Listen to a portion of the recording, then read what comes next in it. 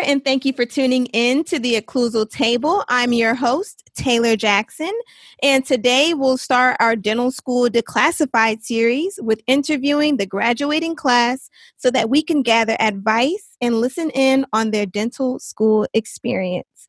Let's get started.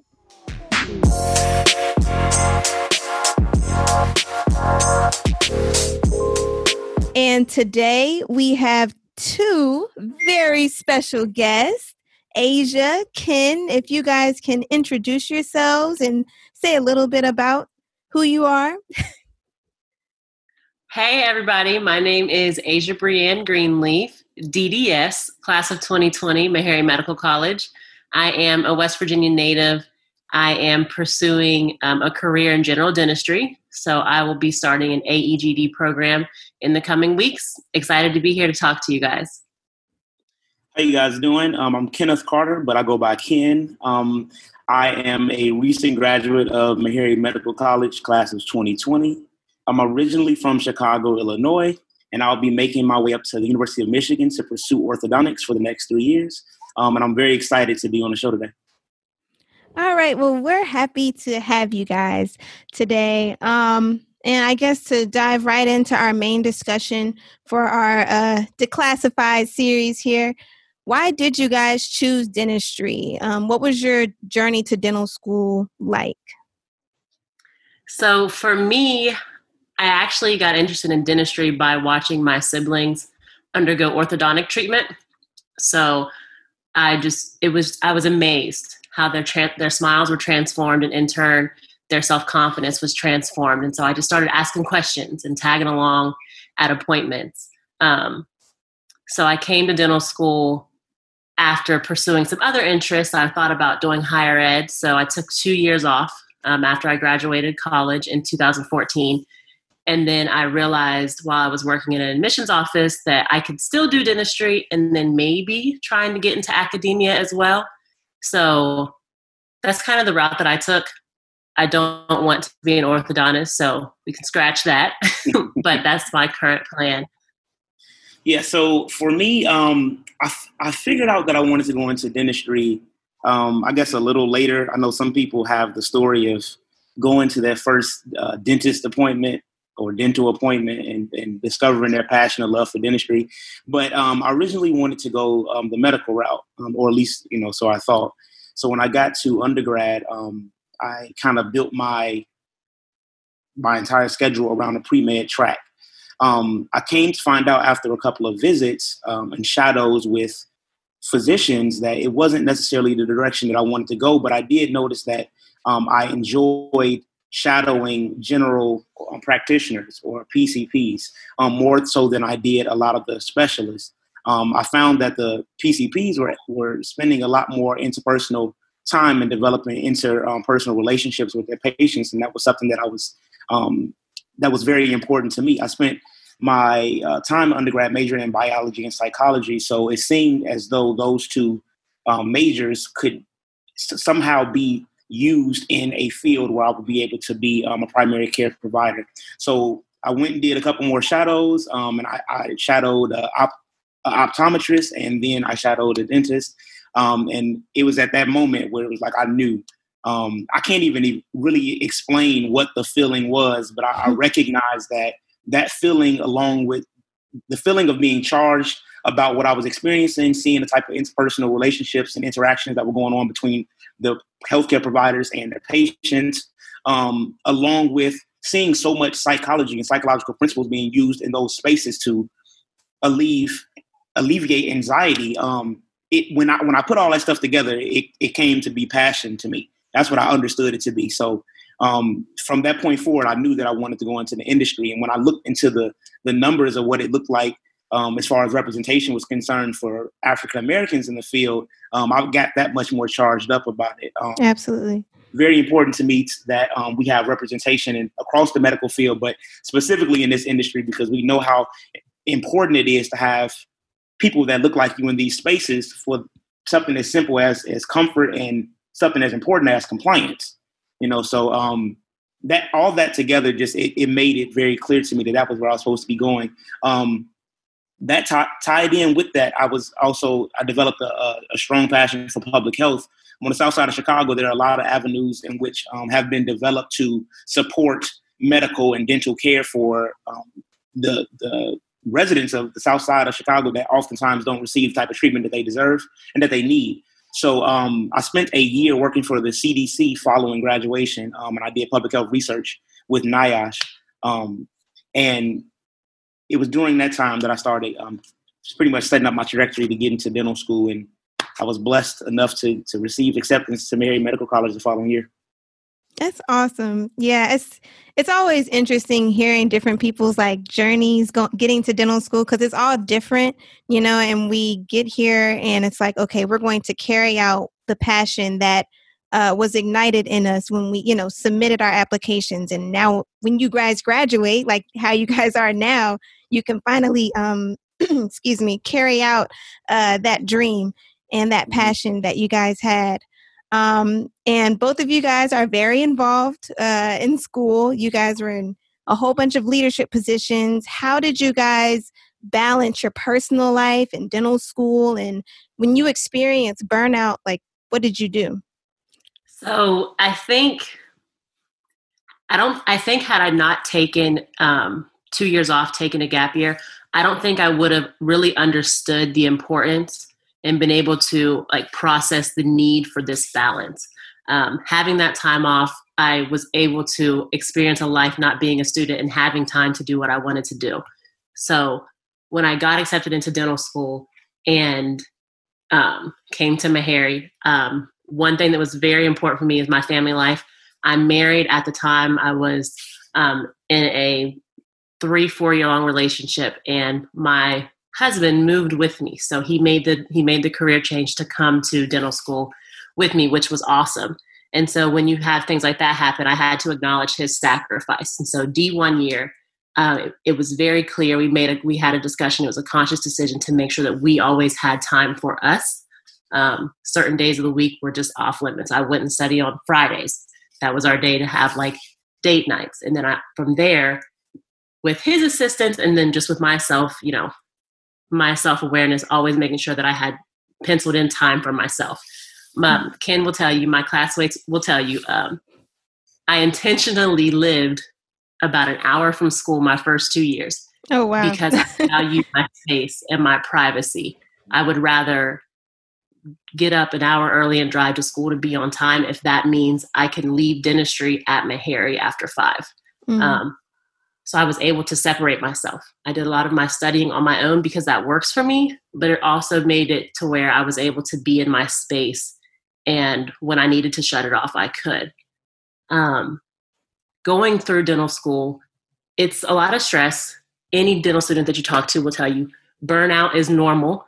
It's going to happen. There's no way to avoid it. What you have to do is try and manage it. And over the 4 years, I tried multiple things. Working out is a great outlet for some. It's not something that really works for me. But one thing that I did really find a love for during dental school was yoga. It's not, I may not be dripping sweat, but just that time to, have a workout, but still calm my mind was very necessary.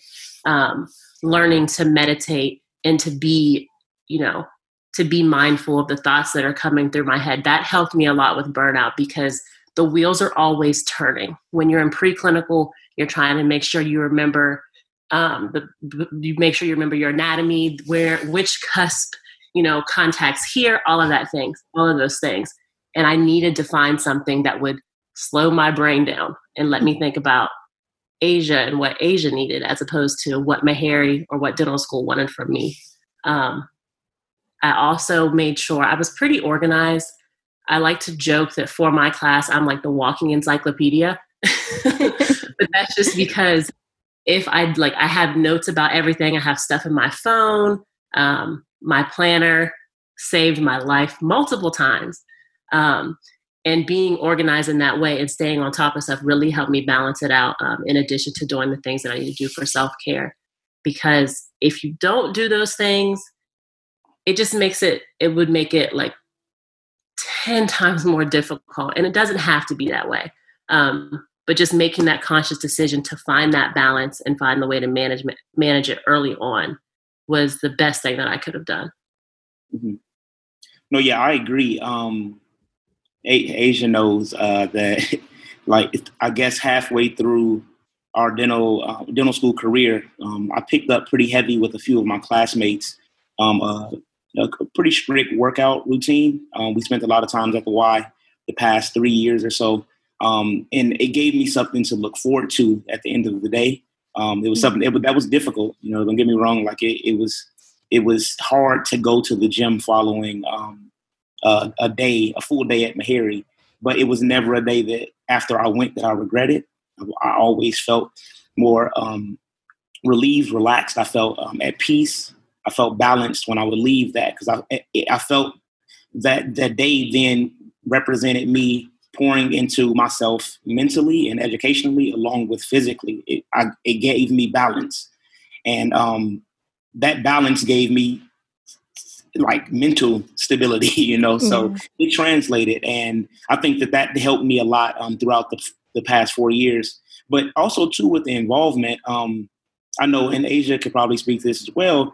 Like people probably will look at us and say that we were very involved in dental school, but the truth of the matter is, at least for me, is that I didn't involve myself in things that I wasn't passionate about. I didn't take on positions just to say that I had them. It happened to be multiple positions that I was passionate about, and it didn't feel like a task to me. Some days is more overwhelming than others, but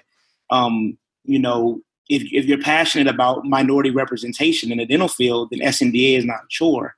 You know what I mean? Like if you're passionate about education and its structure and what it looks like for dentistry, a DIA is not a chore. Mm-hmm. Those are all things that you're passionate about. And I know that me and Asia have had conversations before, and that those are things that we plan to continue to be involved with, like organized dentistry long beyond dental school. So it made that this privileged burden of being, in these leadership positions not as difficult, I feel like, because we were passionate about the roles that we had. So I think that is important. But as far to touch a little bit on the burnout, that, like Asia said, the burnout is real. That's going to happen. Like, dental school is a marathon like no other. I don't think it matters where you go. It is a extremely taxing process. It's rewarding at the end. But I think one of the biggest things that I've had to learn is that you're not going to be motivated all the time. And that's okay. Like, you're human. But when motivation falls, discipline needs to pick up. You have to practice discipline in the moments that you're not motivated, because at the end of the day, things still need to get done, and we knew that we chose a difficult path. But I promise you, the reward is very sweet. And even in the midst of a COVID pandemic, graduating has been by far one of the most rewarding experiences of my life. Without a doubt. One thing I think I would also like to mention when you talk about balancing your personal life and then burnout, one thing that I started doing towards the end of my D2 year, I actually started going and seeing one of the therapists. So a lot of dental schools, they do have mental health services and things of that nature. And it wasn't that I felt like, oh my goodness, I'm extremely depressed, or that I was having anything that was what others may view as extreme. We just, every year we have them, they come in and talk about wellness and mental health. And I was just thinking, it might be good to go talk to somebody. Yeah. And it's just an hour. I would maybe go like once a month, or when clinic started, it was less than that. But I think it was really helpful to talk to somebody just about my daily stresses. And I'd just be like, well, I don't have anything to say, but we'll just talk about the fact that the sky is blue today and I'm happy that it's not raining. Little things like that. And I think it's important, because we're going into this profession, we're going into the medical field. When we talk about representation as Black people, you have to acknowledge the stigma that is there around mental illness. Absolutely. And even though we aren't psychiatrists, psychologists, being able to share that as someone who, you're the dentist. Well, I'm the dentist, but when I get in the chair, sometimes we are psychologists. They will tell us their whole life, and they will tell you all of their stressors, and you have to listen. And I think one thing that I saw at an office that I shadowed at, they actually had brochures for mental health and mental awareness and things of those nature. If you needed any of the hotlines and things of that nature, I think that's something that I would like to incorporate into my practice in the future, just because I've seen the benefits of it myself. And I don't think that we as dental students should be ashamed to say, hey, I went and talked to somebody. Absolutely. Real quick, moment of transparency. So just for anybody that's listening, Asia is probably one of the people that I'm closest with in the class. And ironically enough, I never knew that she went and talked to somebody and just went in and invested in her mental wellness. But even with that being said, it has encouraged me as well to be transparent about the fact that my D3 year, I actually spent time as well. I went for a full year and I went and spoke with a therapist, another young Black man that was superb at his job. And I feel like it was extremely revelational for me in the same sense that you're saying, Asia, like it's okay to need help with things, you know what I mean? And that's the reason why these resources exist. I know that it can be particularly challenging, as Asia said, for us as African Americans to move forward with any type of pursuit of mental wellness and mental health, because it is stigmatized or just discouraged, historically in our community, specifically for Black men. It's a lot of tropes that exist around hypermasculinity in our spaces. And I use that word lightly in the sense that I think that it's expected for us to be able to rectify a lot of the emotional or mental traumas that we face on our own. And that hasn't worked. We've seen that hasn't worked, and it doesn't work, So being able to spend some time with another African-American man that was trained to help me understand and overcome some of the mental traumas really that I didn't even recognize that exist, I think was extremely edifying. And I honestly probably have to accredit him to my successful matriculation out of third year into fourth year. It's important, it's important. And it's ironic considering the fact that I just mentioned that I was majoring in psychology and biology in undergrad, knowing the importance of a healthy mind and still experiencing the education of psychology externally. You know what I mean? Like learning about psychology and still seeing it outside of myself was an issue. It didn't matter that I received a formal education in that major. And me as a Black man, it still trumped the formal education that I got and resulted in me not pursuing proper mental health and mental wellness resources. But I can say that dental school is so demanding, it'll make you do things you didn't think you would do. Yeah. So it helped.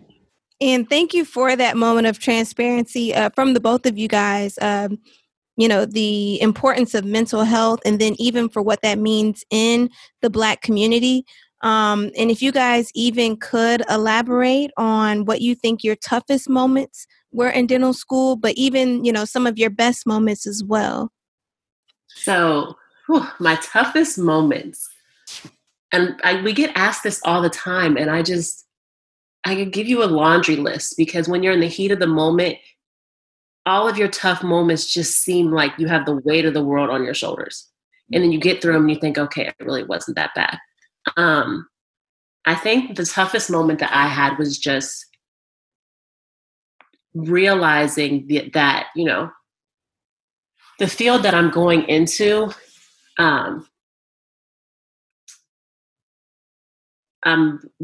we are very underrepresented. And when, even at an HBCU, even at Meharry, you still see certain cultures that frustrate you, for me as a woman. And I just had an incident where I was just like, I just don't understand how this is okay. And it was hard to wrap my head around it, because when certain things happen and when you feel like you've been mistreated, whether it's by a patient, which in my case it was, the patient got mad, cussed us out, screamed, left with an access opening, would not let us temporize a tooth. And in that moment, I was, I can shrug a lot of stuff off, like, okay, whatever. But I just was like, this is what I'm going to have to deal with. This, like, it just hit me, because this was the fourth year. I was like, this is what I'm going to have to deal with. You came here because you needed my help. but now you don't want my help. And then it becomes a racial or a misogynistic, sexist thing. And that was really tough to like just process. And again, that goes in with, self-care, like, like your positive talk, like being able to say, you know what, I did what I was supposed to do. And in the situation, I wasn't even the treating dentist. I was actually assisting. It was a tough day. I got a needle stick that same day. And then before the day was over, I'm getting cussed out and the whole entire clinic can hear it. It was crazy. But I will say the benefit of being in a community like class of 2020 at Meharry, when I say everybody came to our aid, all of my classmates, everybody left what they were doing to see what it was. Male classmates escorted the patient out. Security dealt with the patient. Caucasian classmates spoke up and said, this is not going to be accepted. That is my overall toughest moment, because in that moment you try and remain professional, but then when it's over, you just keep thinking back on it. My best moment, of course, graduating, but in this process with graduating, I would say my best moment is just watching how my class has handled all of the changes that were caused by COVID-19. We really got the short end of the stick, and I know we all feel like that, but I'm claiming it. D4s got the short end of the stick. But I think the best moment is just seeing realizing at that moment, through all of our stresses and through all of, the stuff that we go through, seeing how close my class actually was and how we were working together to get the information we need to graduate, information we need to get licensure, and just trying to see who would need a place to stay if something goes wrong, if leases go up before we finish. All of that was just such a rewarding experience, because I was able to leave knowing like we may not like each other all the time, but we are the family that they talked about when I walked onto Meharry's campus. We did that. We became the family, not faculty, not staff, not the auxiliary personnel that we work with. Our class really banded together. And I think when I had that aha moment, it was really like, I was ready to cry. I was ready to cry because I was just so proud of us. And it's a little different as the class president, I think. But watching how we handled this was probably one of the best things for me. A silver lining. Right. No, really. Silver lining. Very true. Very true.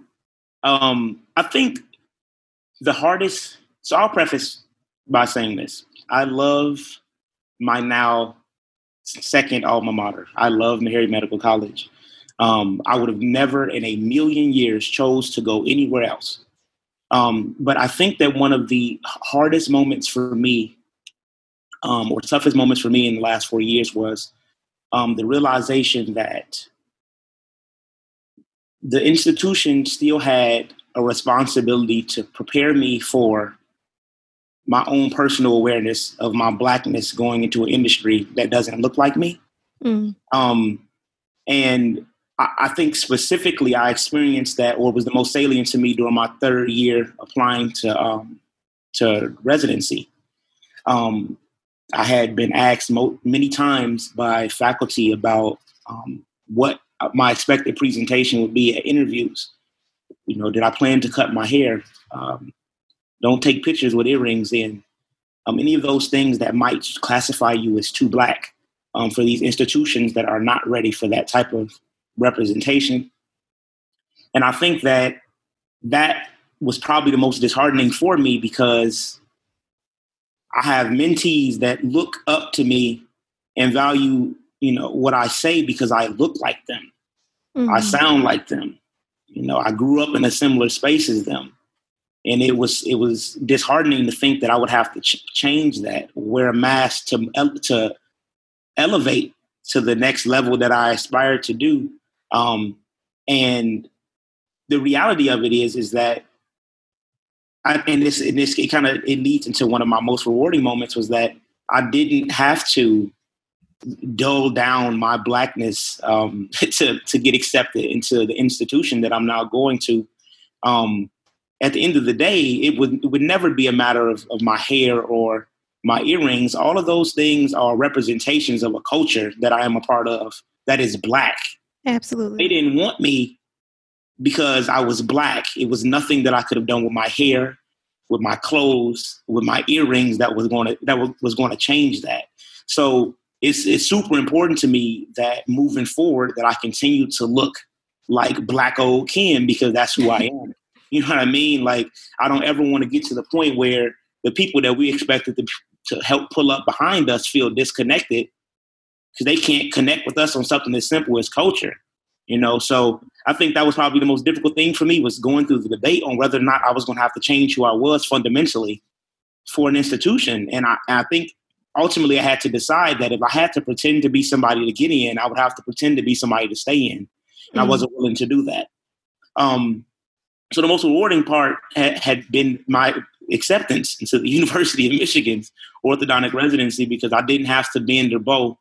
And a lot of the times I think it's revelational that, and I have to speak this from a Christ-centered perspective, because that's really what guided me in my execution of this. My decision to walk in myself whole, and fully, is that if the door is too small for you to get through, if it's open, then maybe you still shouldn't go through it.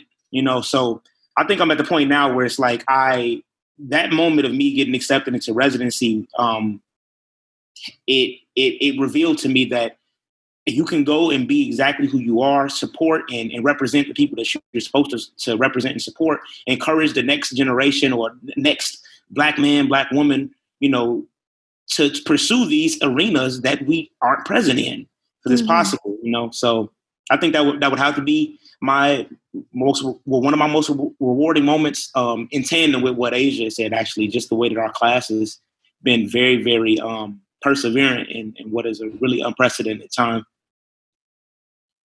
And even with you guys being D4s, with your toughest moments and your best moments, are there any tips you think you can give to the rising fourth year class that, something maybe you would have even done differently? I think that one of the biggest pieces of advice that I could give to the fourth year class is something that is said a lot, but I feel like it just warrants to continually be stated, that every single day that it is possible for you to have a patient on your schedule, maximize it. And in the moments that you don't have a patient, still come to school. I can't even tell you how many procedures that I was able to take on as a result of me being on campus in moments that I didn't have a patient. If nothing else, it ensures that you get out on time.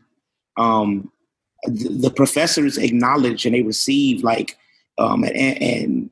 present student. You know what I mean? Like when it comes time for, not to say that this will happen for people, but even in the moments where it comes time for for you to get close to graduation, professors pay attention to the students that have been present and try to make sure that they get what they need to be done on time, because they've been diligent, they've been professional in their approach to the clinics. So I think that's probably the biggest thing. And realistically, if you're there every day, even in the moments where you don't have patients, and trying to ensure that you have patients as much as possible, you'll finish early.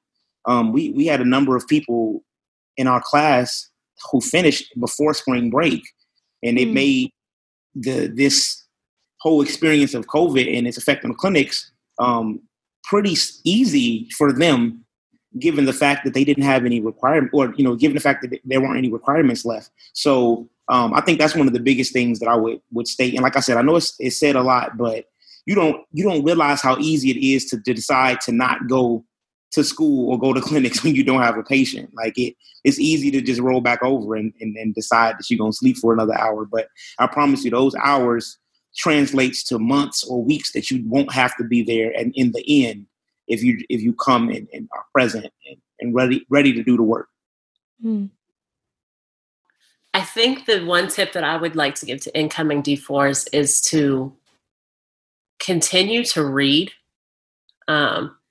We are entering a profession that is evidence-based. We are entering a profession that requires lifelong learning. I think it's very important, before you have a procedure, to talk to somebody about it or read about it, you will see, and I know you probably have people listening to the podcast that are not Maharians, but even when I talk to other students, you will see that the experiences that we get in dental school are very minimal compared to what we'll be doing in the real world. That, especially if you're specializing, everything changes. But you will be a D4 doing some things that you will be completing for the first time, attempting for the first time, and you want to go in there and be prepared.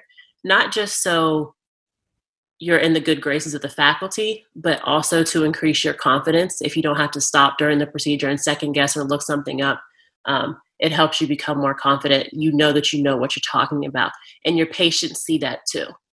I haven't had a patient ask me, "Oh, is this your first time doing this?" Thank the Lord, because I see that. I just saw that the other day was one of like those horror questions that you could get, because how do you respond to that? So I think making sure that you look up things in advance, watch a video, ask a professor, say, "Hey, this is what I'm doing tomorrow and I've never done it." Get some feedback. That way you can go in there. You feel like you're confident, your patient feels like you're confident, and your professor feels like you're confident. They let you go and do what you need to do. Yeah. And two, be excited about what you're doing. You know what I mean? Like I know that, for many people, they'll realize, or they'll come to terms with what specialty they're going to if they're pursuing a specialty around that time. Like in the D4 year, you'll find out, what that'll look like for you. But at the core of it all, you know what I mean? This is exactly what we came here to do. You know what I mean? Like this is what everybody was waiting for. These procedures, the patient interaction, and a lot of that is clouded and it can become clouded in that first and second year when it's so dense and didactic work. But this is literally what we came here for, for this moment. So be excited about it. And it translates to your performance when you are, so I think that's just something to keep into perspective too, because we get an opportunity to do something that a lot of people wanted to be a part of, and we are the select few that have been chosen to do it. You have to remember that each time that you go into these procedures, and these patients are looking to you. Oftentimes in the field of dentistry, people are coming to you in need of immediate pain relief. Like you're doing a service, providing a service to someone that could be life changing. It's nothing like tooth pain. I don't know how many people have actually experienced it on our side, but I know that it's something that can really be quite agonizing. So to have the opportunity to serve somebody in a way that relieves pain and gives them peace again is an honorable thing to be a part of. And I think another thing to consider, and this is for anybody, but especially as a fourth year, just try to make sure that you stay true to your own values and you just remain ethical. Yes. Fourth years, we are grinding to get out. Like, I need to see this patient. I need to get these requirements, but always remain ethical. Staying a couple extra hours or staying an extra week, it will always be more acceptable than cutting corners, because you aren't doing your patients and you're doing a disservice to your patient. And if you do that, you're doing a disservice to yourself. You're doing a disservice to the institution whose grounds you stand on. Yeah. Make sure that you always just try and remain of as high of moral character as you can. Right. Because there are third years that are looking at you, and there are second years that are looking at you, and first years. Don't create that culture. So just keep that in mind. Absolutely. So then, even with all of those tips being said, and, with the ethical piece and everything, that's super important, right? Because we're taught that, first and second year, and we're just like, it's just ethics. But then third and fourth year, you're really applying those things. But just imagine, going back 4 years ago to your orientation week, with all of the knowledge that now, what will you tell those that are entering into their first year of dental school if you could do it all over again? So I think one thing that I would have to, or that I wish I would have done more, was focused on how important the integration of all of the basic sciences are into your practice of dentistry. So at the end of the day, we all are seeking the title of doctor, you know what I mean, and the degree of doctor of dental surgery.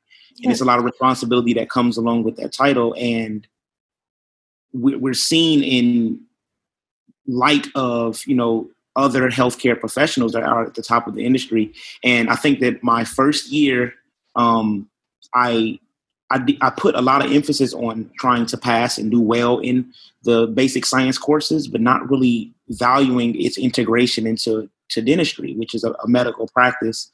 And I isolated these subjects that all actually function as a unit in what we understand to be dentistry. So I think, and with that as well, is it clouded my really just my motivation when courses got difficult. First year is a difficult period of time for people because at a lot of schools it is probably one of the years that you'll have the highest credit load, and it just comes along with the transition of going from undergrad or from work life back into school, but probably one of the most difficult forms of schooling that you'll experience up to this point. So when you get into those classes and they pick up the pace, which they will do, it's inevitable. If you have some type of foresight in what biochem or what microbiology place will be in dentistry, or how these things can benefit and work together to make you a better holistic dentist, I think that it makes going through those courses a little bit easier, and it gives purpose to them, aside from just trying to achieve a grade, which is important. You want to do well, but at the end of the day, the goal is for you to be able to integrate this information into your practice as a dentist. And without that, it's kind of missed its objective in the first place. So if I had to do anything differently, so earlier Ken mentioned be at the clinic, be there. Yeah, I didn't really do that. Because especially as a second, like I mentioned earlier, I would go home. When my day is over, I would go home. And that was great for the first 2 years, but third year, as a third year, we didn't have as many patients. So I would have clinic time where I would go ahead and leave. And even though I didn't finish before we had the COVID-19 pandemic that began, that kind of derailed our education, but I would have finished by mid-April, had that not taken place. But I truly believe that had I been there and taken advantage of those opportunities, especially during my third year, during that critical time, things would have been a little bit easier, a lot easier. Yeah, I think too that third year is intimidating. It's difficult because it's the first year that you're integrating, and this is not to scare you, Taylor, because I'm walking into right. Talking about confidence over here. Yeah, right. It's a little scary because it's the first year that you're expected to integrate the information that you took from first and second year into a clinical or practical sense. And it's the first year that you're having to take classes dually while seeing patients. Sometimes seeing patients for procedures that you haven't got to in your class yet, which is why it's so important what Asia said about making sure that you go and you do your work. You have autonomy over, the way that experience can go to some degree. And you make sure that you go forth and you do your work to make sure that you're competent in the procedures that you decided to take on. You know what I mean? So that year can be difficult just because it's new territory. I mean, honestly, I feel like third year almost felt like a different school. You know what I mean? It was just because it was so different from first and second year. But to even piggyback off that, I could add in another piece of advice even for that. Like, I think that it's so important to recognize when you don't know something, you know what I mean? And be willing to ask for help, but be confident enough to know that you will know something. You will get it. It will come. You have the support of the class above you. You have the support of our world-renowned faculty and staff that have presented at all type of organized dental conferences around the world. Like, you have the support that you need there. The thing is, like I said, just having that balance between knowing when you need to ask for help, but also being confident enough to take on things, because everything is going to have to be a first in that clinic. It's going to have to happen. And you're never going to be comfortable with anything that you haven't tried before. You have to try them and do it in order to become confident or comfortable with it. So with that, it's going to be, y'all going to have some opportunities to do some things like kind of spur of the moment, you know what I mean? That you haven't done before. And a lot of that is going to come with being present on those days that you didn't expect that you were going to have anything. And I would encourage you guys specifically, I know we're talking about the first year class, but also I just want to encourage you guys specifically to make sure that you're taking advantage of all those opportunities. Don't turn away from procedures. You know, you need to be a competent dentist. In order to do that, you have to practice dentistry. It's scary, but do it.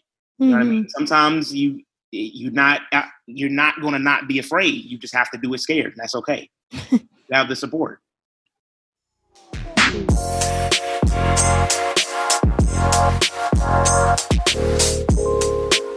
All right. And word of mouth is a segment of the show where we break the ice, have some fun, and allow our listeners to really get to know us. So our first sub-segment is OMG, or Oh My Gauze. And that's where we're going to be having some advice for the clinic. And because we have some new dentist, what is some advice, especially even for my class, rising D3s?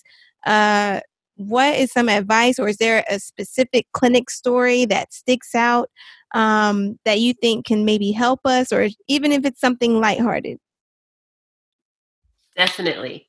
So all my Maharians listening in, everybody knows Genesis.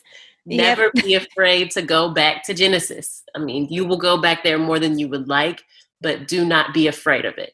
D2 class fixed pros. I think I cast my gold crown 7 times. It was that bad. I've gone into clinic and I've made impressions 7 times. But don't be afraid of that, especially when you get in this clinical setting. You will be better for it. You are increasing your experience and you are doing the best thing for the patient. If you say, hey, this is not what I want. This is not the best that I can give you. Can you give me a couple of minutes and let me fix this? Let me adjust this margin before I call my faculty member over. Let me go ahead. If you can give me 30 seconds, let me go ahead and mix this up and make another impression. So just don't be afraid to go back to Genesis, or to say, give me a couple more minutes so that you can give your patient the best care that you're able to offer. Yeah, absolutely. It is that similar to what I was going to say. In light of taking pride in your work, you know, like dentistry is an art. It is a business. It is to some degree a form of engineering. You know, it requires a lot of time and a lot of I guess just wherewithal to commitment of producing work worthwhile. And I think that as long as you take pride in your work, you don't have issues with what Asia just said, like potentially having to go back and restart something, or having to take a time to explain to a patient why you're not comfortable with, you know, what has been produced, but you want to produce for them the best thing that you can possible. I just think that that's a good skill to start developing in the clinics now, because hopefully you'll take that on with you in practice. I think it just makes for a good clinician, an ethical clinician. So I think that probably is what I would say is taking pride in your work, and it makes the moments where you do have to kind of revisit a procedure or a piece of work not so difficult, because you want to be able to produce the best thing that you can for your patient. And another thing, and I don't know if you agree, Ken, so most dental schools, including us, require 4th years to produce a clinical portfolio. Mm-hmm. This is something that I wish that I would have given more attention to. I think you get in the hustle and bustle of the day and you're trying to work fast and you forget to take those photos. But I've been able to look back at some of my photos and look like, oh, this is some decent work, or even just to see your progression. I have photos of preps from when I was a first year in preclinical operative 1. And I actually chose to go to an AEGD program that does dental photography. We were required to buy cameras, lenses, flashes, because our program does a lot of aesthetic cases. And that was something of interest for me, for marketing myself, marketing my practice, and being, our patients, they may care a little bit less about their oral health as they do about the aesthetics. So we talk about, aesthetics, phonetics, and function, all of that. a lot of patients' main thing is aesthetics. And so if you can appeal to them on that front and then go and say, and this is why, and if we do this, this is how this will help us develop a healthy periodontia, the whole 9 yards. I think that's something that if you develop that skill in dental school, it will open the doors for you later. Well, thank you for that advice for the clinic, because we definitely need that. And our next sub-segment is going to be nothing but the tooth. So this is where we're going to have a more deep conversational topic. So with everything going on in the world and society today, COVID-19, police brutality, racial injustice, etc., how are you both handling it as new doctors and recent graduates, and how has it impacted you personally? So I think that, so everything that you just said is heavy, and I don't think there's a person in this country and maybe even on this globe that hasn't experienced some type of effect of all of the things that you have mentioned. I think that it's important in this, for at least for me in this time, to spend moments reflecting on what has my life looked like. What are ways that I feel like I can contribute through my industry and outside of my industry to help in realms of racial disparity in healthcare and even just in racial equality and social welfare and things of that nature. And it's interesting because this time, ironically enough, of isolation has given me the opportunity to find ways to navigate that. In other realities I might not have been able to, like we just talked about the hustle and bustle of dental school. It's surprising how much things that are going on outside of your dental school can escape you. We kind of living in a fishbowl, and a lot of these topics, especially as they pertain to race and race relations in our country, have been things that I've been passionate about since undergrad, and I found myself losing a sense of that because of the magnitude in which dental school requires space in your brain. I found myself losing some consciousness as it related to that. And this time of COVID and of isolation and of quarantine has allowed me to tap back into current events, tap back into what I'm passionate about and really kind of designate and design different type of ways that I can, as a person, be a catalyst of change in, like I said, in my industry and outside of that. I think that specifically as it pertains to race and just how unfortunate representation is of African Americans through different forms of media and things of that nature. I think that it's us as young Black leaders that are now in this industry, we wear an unfair burden in the sense that we kind of are representation now in these spaces that we're going into of our community, which is unfair because I don't speak for the Black community and Asia doesn't either. You know what I mean? We have opinions and beliefs, about how we think things should be done as it pertains to race, but neither one of us single-handedly speaks for an entire community. But with that burden of representing them, I think we also do have the opportunity to shift or initiate dialogue and conversations in these spaces. I know I fully intend to in Michigan. I'm going into an industry and a program that is mostly white. And I don't know what their experiences have been to this date as it pertains to people of different cultures and backgrounds. But I fully intend, as I said, to figure that out. I'm not saying that everybody has to adopt that role, you know what I mean? But I know that that's what I'm charged to do, and I plan to do that. And it makes me even more adamant about going in fully as myself, as we talked about earlier. It's hard to. I would imagine that it would be hard for people to continue to view Blackness and criminality as one-dimensionally if they see someone that comes in that looks in the same way that the people that are charged with this, over expectation of criminality in a person that they share residency with. I fully intend to continue, like I said, to look the way that I look, which is just like my family members and my cousins on the south side of Chicago, because the things that I understand to be professionalism are not arbitrary. It's not your clothing. It's not the way your hair looks. It is your timeliness, your punctuality, your dedication to the field, things of that nature. So I think that, like I said, we just have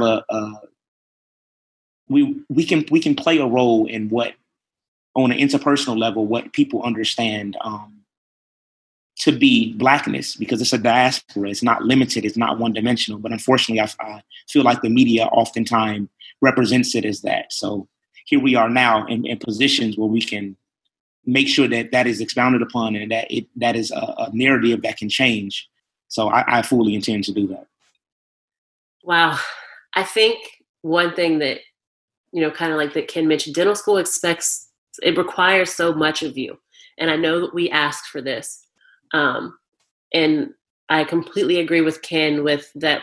With all the struggles of dental school, you kind of lose sight, or you lose time to really be able to sacrifice the time to pay attention to what is going on in today's world. I can't tell you how many times in the 4 years. So we started in 2016, and a lot of the stuff that we've seen has taken place in 4 years. And having to compartmentalize that and to be able to see certain things and to unfortunately have to say, I can't let myself focus on that right now because I have these responsibilities. That was hard. Now, it's nowhere near as hard as what those families are going through, what these communities are going through. But it was hard to have to say, unfortunately, although this is something I care about, I can't give it my time right now. But it also gives me a greater appreciation for Meharry, HBCUs in general, because I was in a safe space that I'll never have again in my life, that none of us will ever have again in our lives, that allowed me to, if I wanted to have these conversations, those conversations were able to be had. We didn't have to have we didn't have to have seminars, and we didn't have to plan set discussions because of our demographics. These were conversations we could have daily. Even during COVID, we were able to have a peaceful demonstration just days before we left the campus, just to show our support in a community that is undergoing extreme gentrification, and the pushing out of the people of color, the low income, underserved communities that we serve. And to be able to participate in that peaceful demonstration and to see all of the people of color, all of those in such an underserved community, to see them seeing us in our white coats, and to know that their doctors, their dentists, are able to just show our solidarity. It meant a lot to me. We were out there and people were honking their horns and waving and pulling out cell phones. A young man, a photographer, even got out of his car and came to take photos, and he was just so thankful. Like, I wasn't even prepared for this, but I had to come document this moment. So I think having that opportunity to kind of navigate all of these, the social injustice and the racial injustice that we're seeing in a safe place such as Meharry has been really great. I also think with COVID-19, it's been a little different. Ken, you may agree, but I think those of us that went into residency may have just a little bit less stress than those going into private practice. I fully believe that dentistry is failing our class when it comes to licensing pathways. The change is really slow. And when you look at, the Joint Coalition to Address Licensing with ADIA, ASDA, and ADA, COVID-19 has kind of sped up that process, but there's a lot of work that needs to be done. We have students whose livelihoods are on the line. We haven't had an income for 4 years, and now you have people that earned good contracts and jobs that are losing them because the avenues and the pathways for us to get licensed are really just up in the air. Seats are limited. Students are having to travel and taking seats from those of us at open sites. It's really tough right now. But being able to, knowing that I had a residency spot kind of lessened that burden on me. I've carried on, the best that I could without having that added stress. Mm-hmm. Oh yeah, absolutely. I think this is when the conversation starts about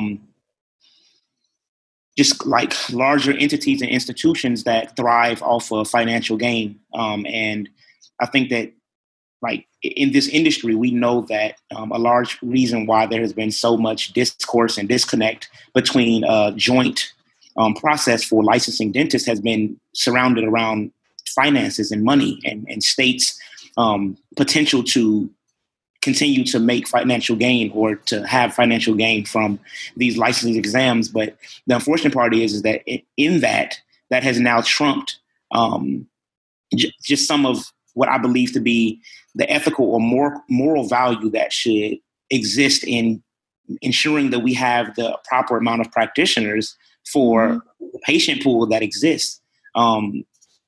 We might not have that moving forward, being that so many people's realities or just futures are unsure at this moment because licensing exams have not provided an avenue for people to obtain licensure. So, I think that this is another charge and reasons why me and Asia have had conversations about continuing to be involved in organized dentistry because things have to change. They have to. And I think that something as painful and unprecedented as COVID-19 has exposed that on a level that I don't think anything else could have. So I'm hopeful in what should be a very robust change to come for the field of dentistry because what has, like I said, just been kind of a disastrous situation has shined a bright light on the holes that we have right now in our institutions. One other thing, just to kind of tie in the idea of mental health and wellness that we talked about some earlier, I think that it is particularly important for people that may struggle with any type of mental health concerns or issues right now, given the world that we're living in, to be sure to seek out help. Make sure that you have an opportunity to talk to people. Maybe this is the time that you get in some type of session or to figure out what you need at this moment to just ensure that you're at your best mentally. I know that being that we have COVID-19 and what has just really been a highlight on racial injustice going on right now and police brutality, I know it's particularly difficult for people of color right now to navigate this space that we're in. And I think that this is the prime time to go and just kind of figure out what you need to maintain some level of mental fortitude through all of this. And I think that for a lot of people, that could be some form of therapy.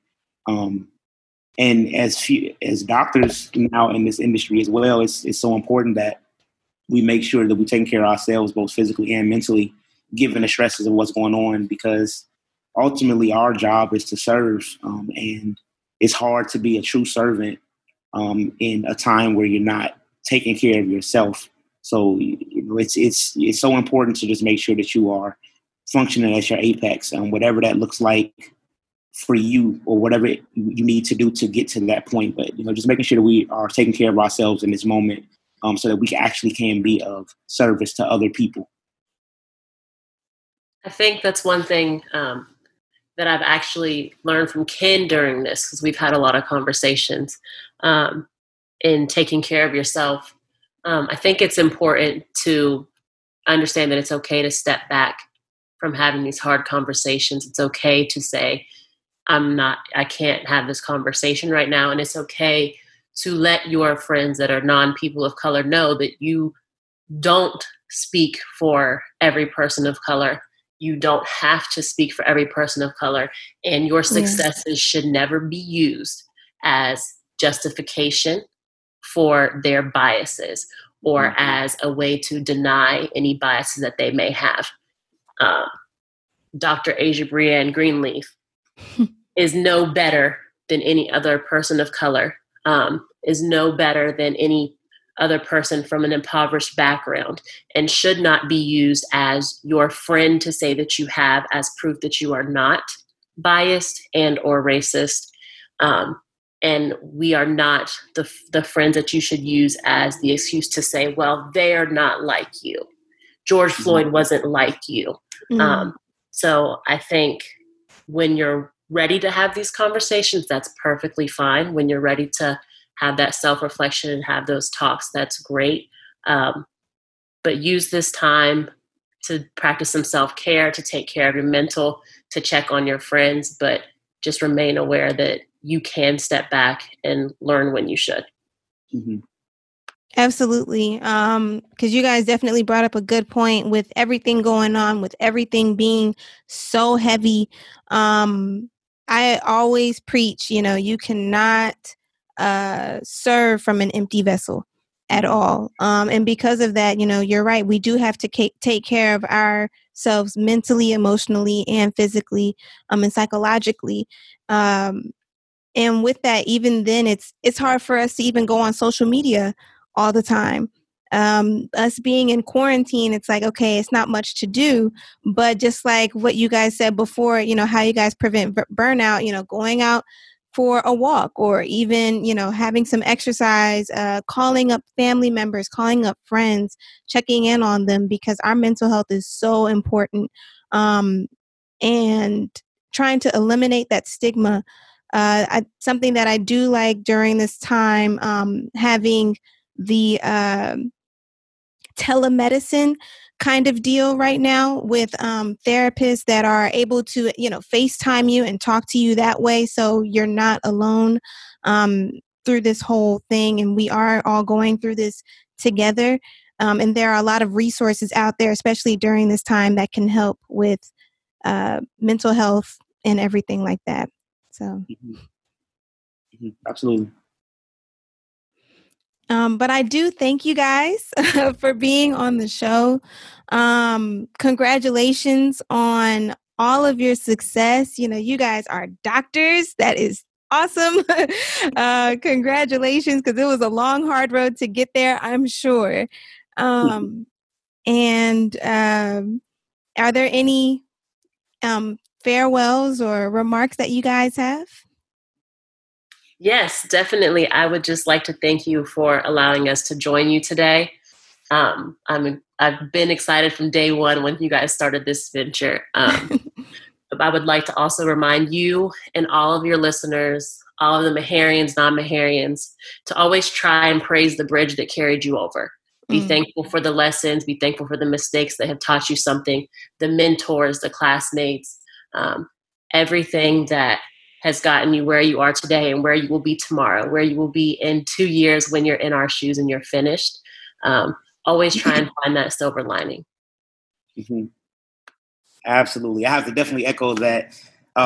Super, super honored to have been a guest today, Taylor. I think that this is one of the coolest things that I've seen since I've been at Meharry, and I'm happy that you guys have the wherewithal and the platforms to even have conversations like this, because I wish that I was just a little bit more in tune with what was going on, during my first, second, and third year.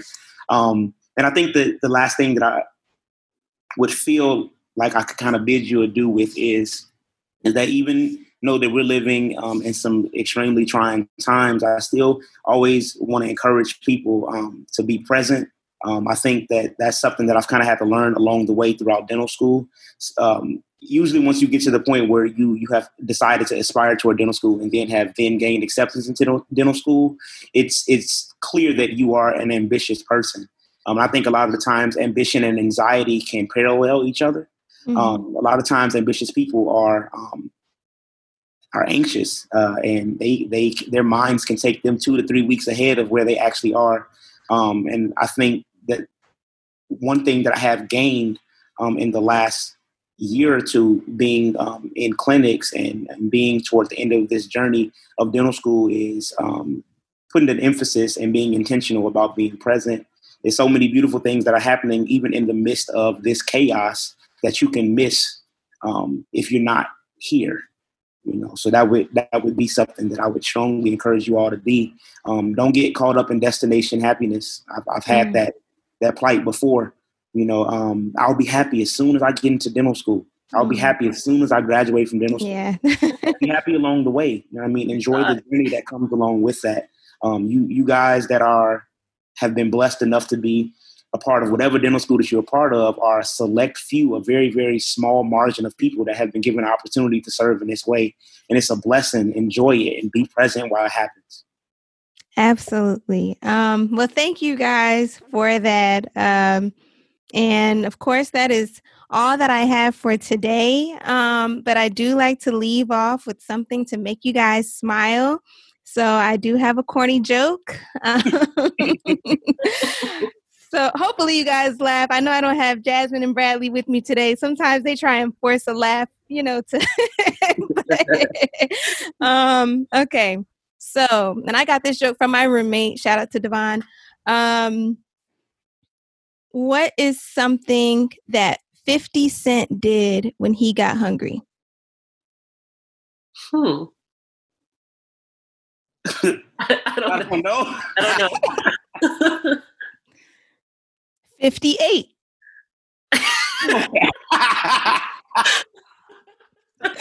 Okay, that's a good one. It was. And part of that is me laughing at myself because it took me a second to register that still. Oh my goodness. I'm glad you guys thought it was funny because Jasmine and Bradley never think my jokes are funny. They just try it. I love it. Well, that's all that I have for today, and we'll see you guys next time. Bye, guys.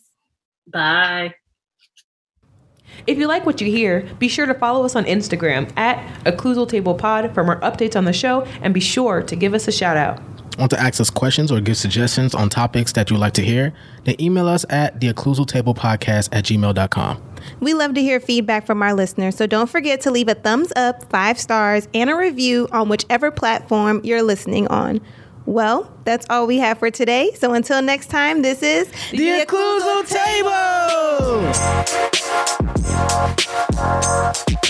Table!